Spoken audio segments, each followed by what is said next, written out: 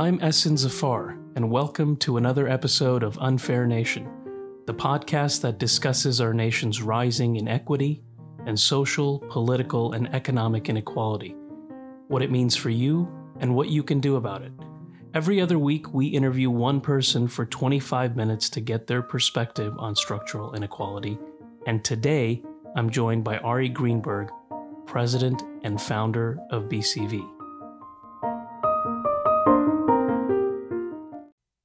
Hi, Ari. How are you? Good morning, Asan. You can't even do the intro right. Ladies and gentlemen, Ari Greenberg. Sorry. Can't even I'm start so it sorry. up yet. Aren't you happy he's your podcast guest today? I'm happy to be here. I don't know if your audience I'm is. ecstatic that you're here. Good. Thank you for joining us early in the morning. Absolutely. Once again, we're at Tech Change Studios in Washington, D.C. Thank you again to Tech Change for hosting us. Nick Martin's also in the studios. He's sitting far away from the mic. But fact-checking us. Nick, you want to say hi? Hi. All right, there's Nick, proof. So Ari, you're going to talk to us today a little bit about kind of power inequality, but in the context of hotels, Airbnb, short-term rentals, things like that industry. Sure. Before we get to some of the questions I have for you, why don't you tell us a little bit about yourself? Yeah, great. It's obviously great to be here with you and on this podcast. I'm very excited to talk about the topic. So my background, about 8-9 years ago, I started a company that provide technology-enabled services to the hotel industry. Didn't have a hotel background coming into it, actually had more of a democracy and governance background. So I was able to kind of bring that lens and look at the hotel industry and what we were providing for it and what we were providing for it. Obviously, during the same time of social media is growing, short-term rentals and their impact on the hotel industry, how the hotel industry and how communities have responded has been something very interesting to watch from the sidelines, but also as a participant in the industry. And so I remember you telling me that you went overseas and you were kind of motivated to do good work. Yeah. And then came back, and this was kind of your way to start down that path, right? Well, a little bit. So, I mean, prior to starting BCV, for the first kind of 5 years of my career, I worked in Africa doing democracy and governance work with parliamentarians, election monitoring groups, executive offices, et cetera. The financial crisis hit in 2008 and kind of looked around and said, hey, maybe there's something more I can do at home. Can I create a company that can create a lot of jobs, right? And we did. You know, we have about 100, 110 people working for us, which is something we're all very proud of.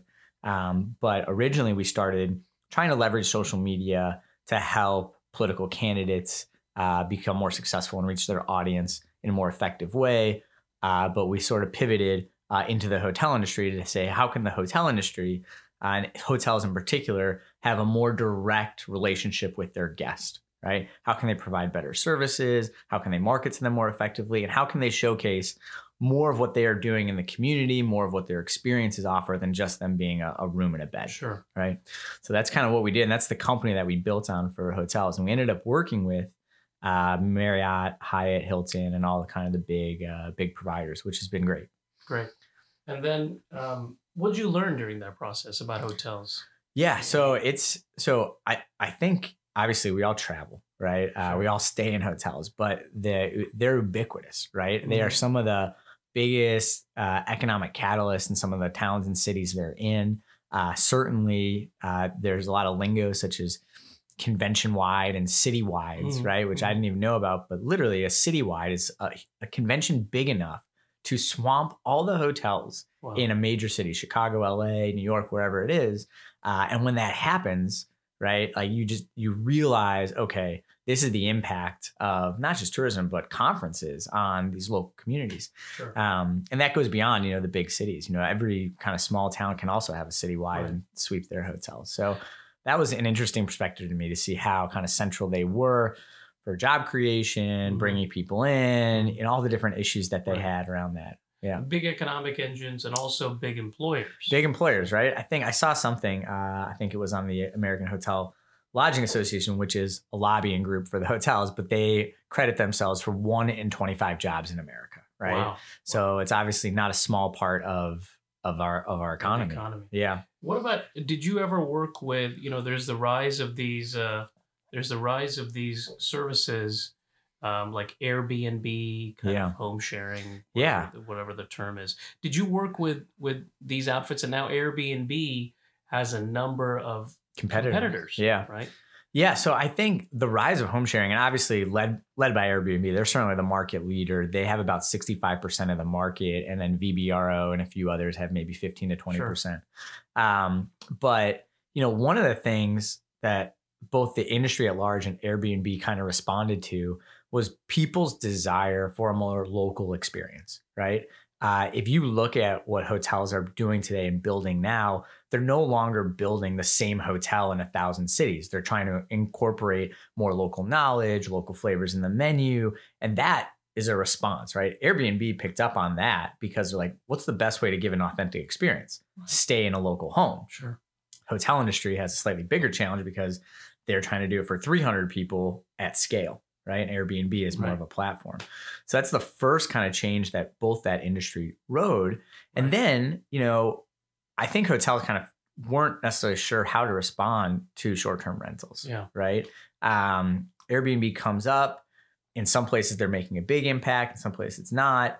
I was at a number of conferences where major hotel CEOs said Airbnb is not something we think about. They're not a competitor. Interesting. And yet, a year or two later, almost every single big hotel company went out and bought an Airbnb competitor. Yeah. Right. So Accor bought One Fine Stay. Hyatt bought Oasis. Marriott bought a small company in London called Hostmaker. So similar to how taxi companies initially reacted to Uber and ride sharing. Right. They said they're not a threat. So the interesting thing with Airbnb is, like you said, Airbnb and its competitors position themselves as, these kind of community, they're kind of good for the community. They help connect customers to a local experience. But what we've been seeing a lot of, especially overseas and now also in the US a little bit, in Barcelona, New York, and some of these other cities, is a strong reaction by the people that actually live there, especially people who live in low to middle income neighborhoods, to Airbnb. Right? Because they feel that Airbnb is just kind of letting people from outside who have no connection to the community come in, because people have no connection to the community. Spaces that aren't really designed for hotels in terms of kind of parking and other amenities are coming in. There's been some anecdotal evidence that crime has also risen in these communities where people are just kind of coming to stay in for 1 or 2 days. What are your thoughts on that impact? Do you think that's a legitimate response to these companies, Airbnb and things like that? I mean, I think that's something, and I also had the benefit of living in New Orleans, which in some ways kind of became an epicenter for this, and they did a couple of different things with regulation. But in terms of your overall question, right, is Airbnb, the reaction to Airbnb, where's it coming from? Is it fair, right?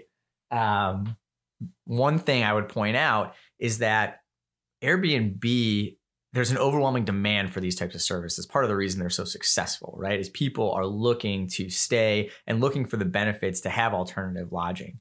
And so that creates not an Airbnb problem, but also a community problem, right? So if you set up an Airbnb and all of a sudden it becomes a real source of income for you, it wouldn't work unless there was this huge demand for this type of product, right? And I will say, being in New Orleans or being in DC, wherever you are, there are people that are investing in their own homes who live in low income communities, and because they're making additional revenue. Right. One of the things, and I'll go back to New Orleans in particular, but the hospitality industry there is huge. I would say a vast majority of people working hourly shifts work in the hospitality industry. And a lot of them have had desires to move up and start their own bed and breakfast or whatever small hotel. And Airbnb gave them the ability to do that. And they were really kind of diversifying their own income and growing it. And not for nothing, there is a benefit to bringing people into different parts of the city. I think that's good. But it just when it became so overwhelming, right? There was a neighborhood once again in New Orleans called the Bywater, which became just like Airbnb villa, right? And there was like it kind of swamped out the New Orleans-ness Right. of that neighborhood when it was just Yeah. basically a blocks of hotels. Do you think that they're given that, right? Yeah. So that's what a lot of folks who think about these issues say, like, look, yeah, Uber came in, yeah, Airbnb came in, but it's also a revenue generator Yeah. for these communities. Okay, understandable. Right.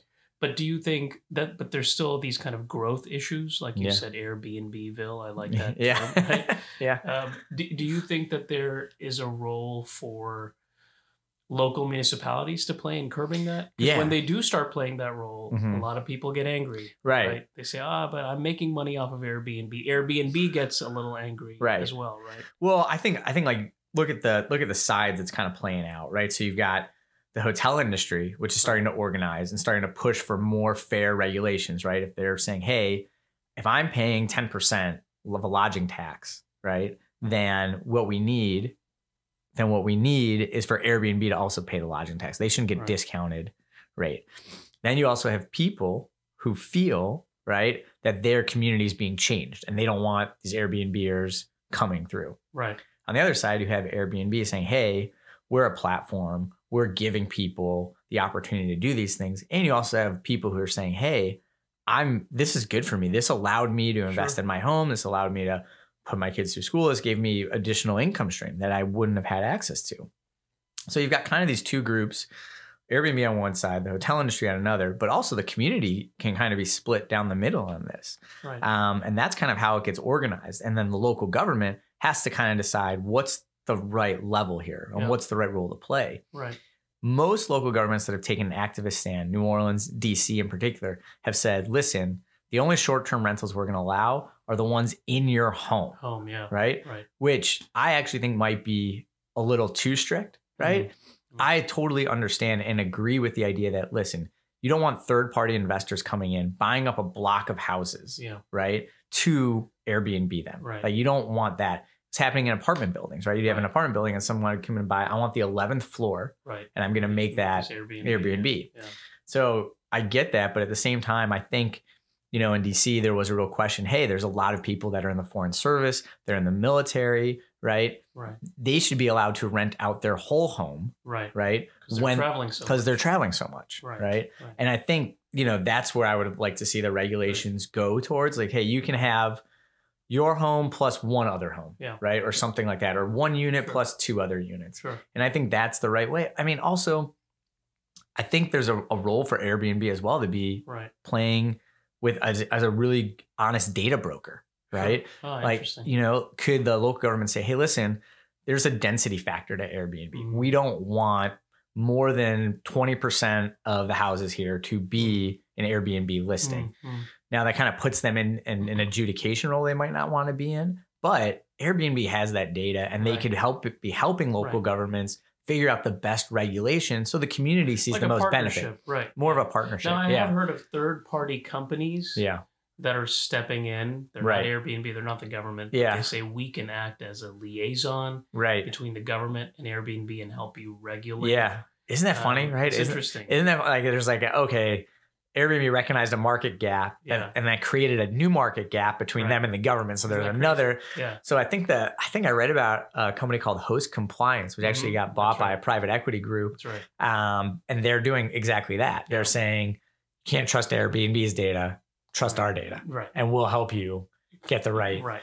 piece, right? And then the other, besides the government, there's been this reaction also from the industry that Airbnb and other competitors are purportedly disrupting, right? Yeah. That's the hotel, the traditional hotel, Yeah. right? It's Right. feeling like a disrupted. And like you said, some of them have started buying up these smaller Right. Airbnb competitors.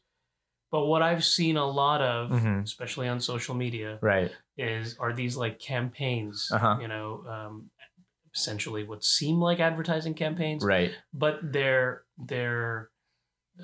when you read the language, you might see a Twitter post and they'll say like, our community, Yeah. Ward right. 6 in Washington, D.C. Right. is against Airbnb for X way. Airbnb brings in crime. And some Right. of these stats may actually have some relevance to them. Right.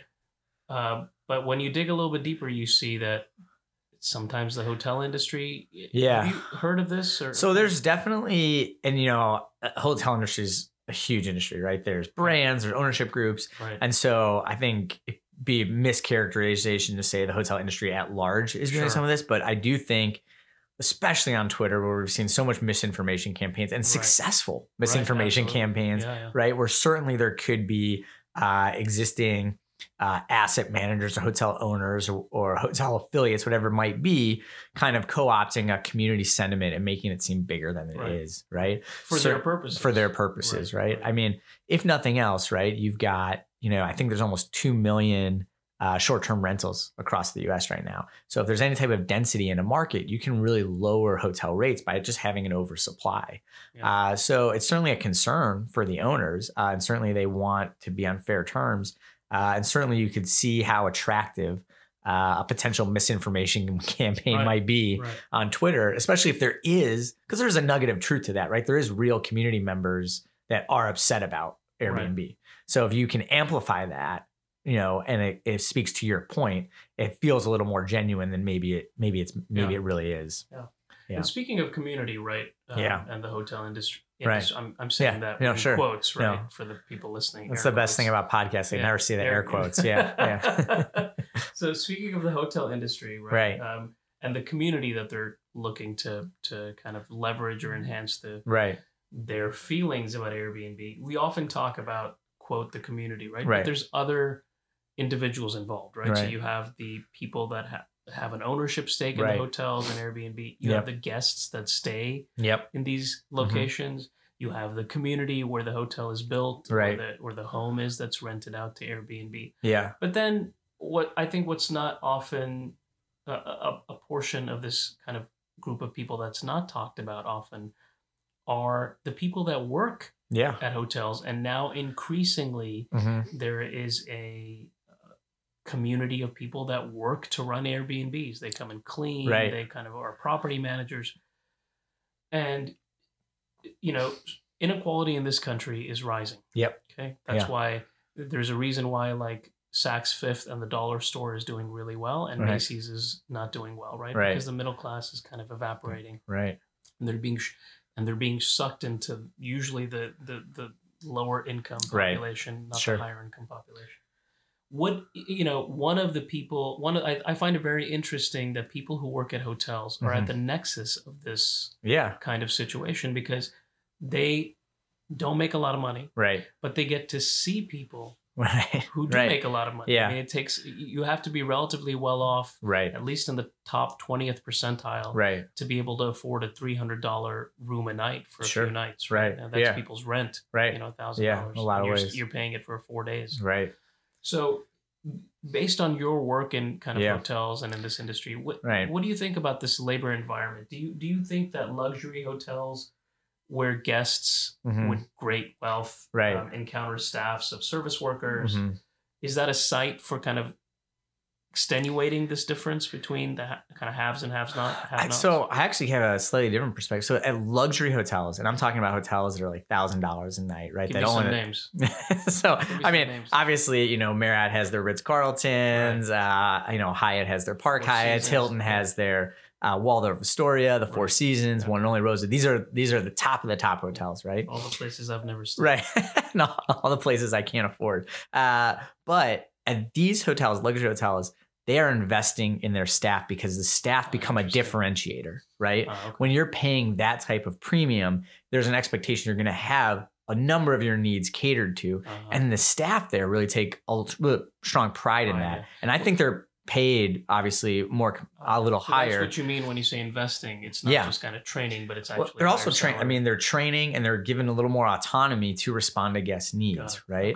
And I think whereas in kind of the middle tier of hotels, give me some names. Some more of the tension, right? So some of the brands would be, Westin, Sheraton, Marriott, Standard Hilton, Standard Hyatt, and especially the bigger the hotels get, like the more of their 300, 500,000 rooms, these become big operations, right? And I think that, and they still have very high rates, right? They're still not totally accessible to everyone, $300, $400 a night, as you mentioned. But there, I think there's a lot more labor relation challenges because it's so many labor staff, right, that have to do so many different operations in such a Right. compartmentalized way Right. to maintain a certain gross margin that you start to feel more like a cog. You're not given a lot of autonomy. There's Right. not a lot of room for growth. There's certainly not a lot of room for wage growth, right? You know, and that's kind of why we've seen, I think New York recently had the New York Hotel Workers Union. Yeah. You know, Similarly in DC. DC, as well. Yeah. they've been having these negotiations to kind of Right. get wages, you know, and at the same time, and you would know more about this. I actually want your opinion on this, but hotels have also tried to introduce a lot of technology, right. To help make workers more efficient in hotels, or help or kind of and lower the cost of labor, right. In some ways. And the hotel labor organizations have been completely resistant to that, which I think exacerbates some of the tension between those two groups, you know. But I don't follow labor as closely as you do at large. Right. That seems to be a larger trend, that more and more technology is being introduced either to monitor, hold accountable, or to make labor more efficient. Right. And it seems like labor unions, or at least are shown to be against that. So I will say one thing about labor and technology, and that is every time technology increases, it results in labor efficiency. Right. But maybe we can talk more about that when you interview me. That would be good on my podcast. You know, on your podcast that you don't have yet. But I have to, this is too fun. I need my own. You need to have your own. Yeah. All right. So let's start wrapping up the episode.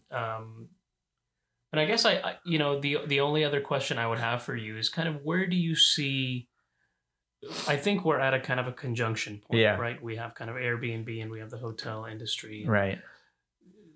We don't really know where things are headed, but where do you think we're headed in this kind of like short-term stay, extended stay situation? Do you think the hotel industry's going to evaporate and everything's going to become more like Airbnb, or is Airbnb going to get like subsumed and co-opted by the hotel industry? Yeah. I mean, I think we're actually just amalgamating the two, right? I think that's where we're going, and you're starting to see more stabilization of this, right? It's kind of not kind of the Wild West anymore. A lot like Uber, every city kind of has more regulation, it's more structured. But I would say the desire for more travel and the desire for more local authentic experience is only growing, right? More and more people are spending more of their disposable income on travel and what they want from travel. So that said, the hotels can give you some of that. Airbnb can give you some of that, right? When I travel with my family, we tend to look more for an Airbnb because we have multiple rooms, we want a kitchen. And when wife and I go, we tend to look for a hotel, right? Because we want more lodging, more luxury accommodation, right? So I do think there's obviously a big place, a big industry for both those. But if you look, Airbnb bought Hotel Tonight. As I mentioned, Marriott and all these guys are buying Airbnb competitors. So, you know, you're basically just going to have large travel companies that offer a mix of both. Right. I do think the most interesting thing over the next 2 or 3 years is going to be how local governments respond to create a balance and a fair playing field for this industry, right? I think we've started to get a couple of different models. And I think, you know, if the hotel industry, Airbnb, interested parties can kind of be honest brokers with their data, I think you can get to a really good situation where it actually isn't a strong investment for the communities. Communities don't feel like they're being overwhelmed, and it starts to become a positive model. Yeah. Awesome. Well, all right. This was fun. Thanks for coming out early in the morning in Washington, D.C. We're going to have to bring you on to maybe do another episode or a follow-up, especially as some of these regulations start to ramp up. Yeah.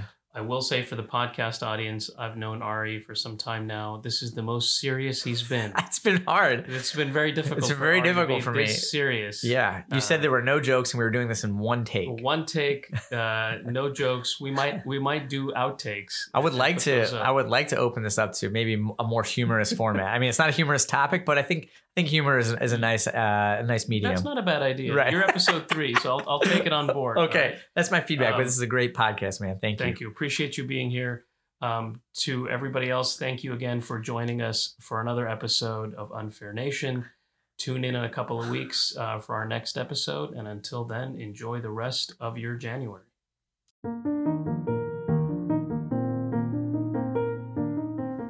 Unfair Nation's brought to you by TechChange, and we have Nick Martin here with us today in the studio. He's the founder and CEO of TechChange. Nick, tell us a little bit about TechChange. Thank you, Essen. TechChange builds beautiful and engaging online courses on topics related to tech and social change. Check out our course catalog at techchange.org, or if you've got an idea for a course and want our help to build and deliver it, get in touch today.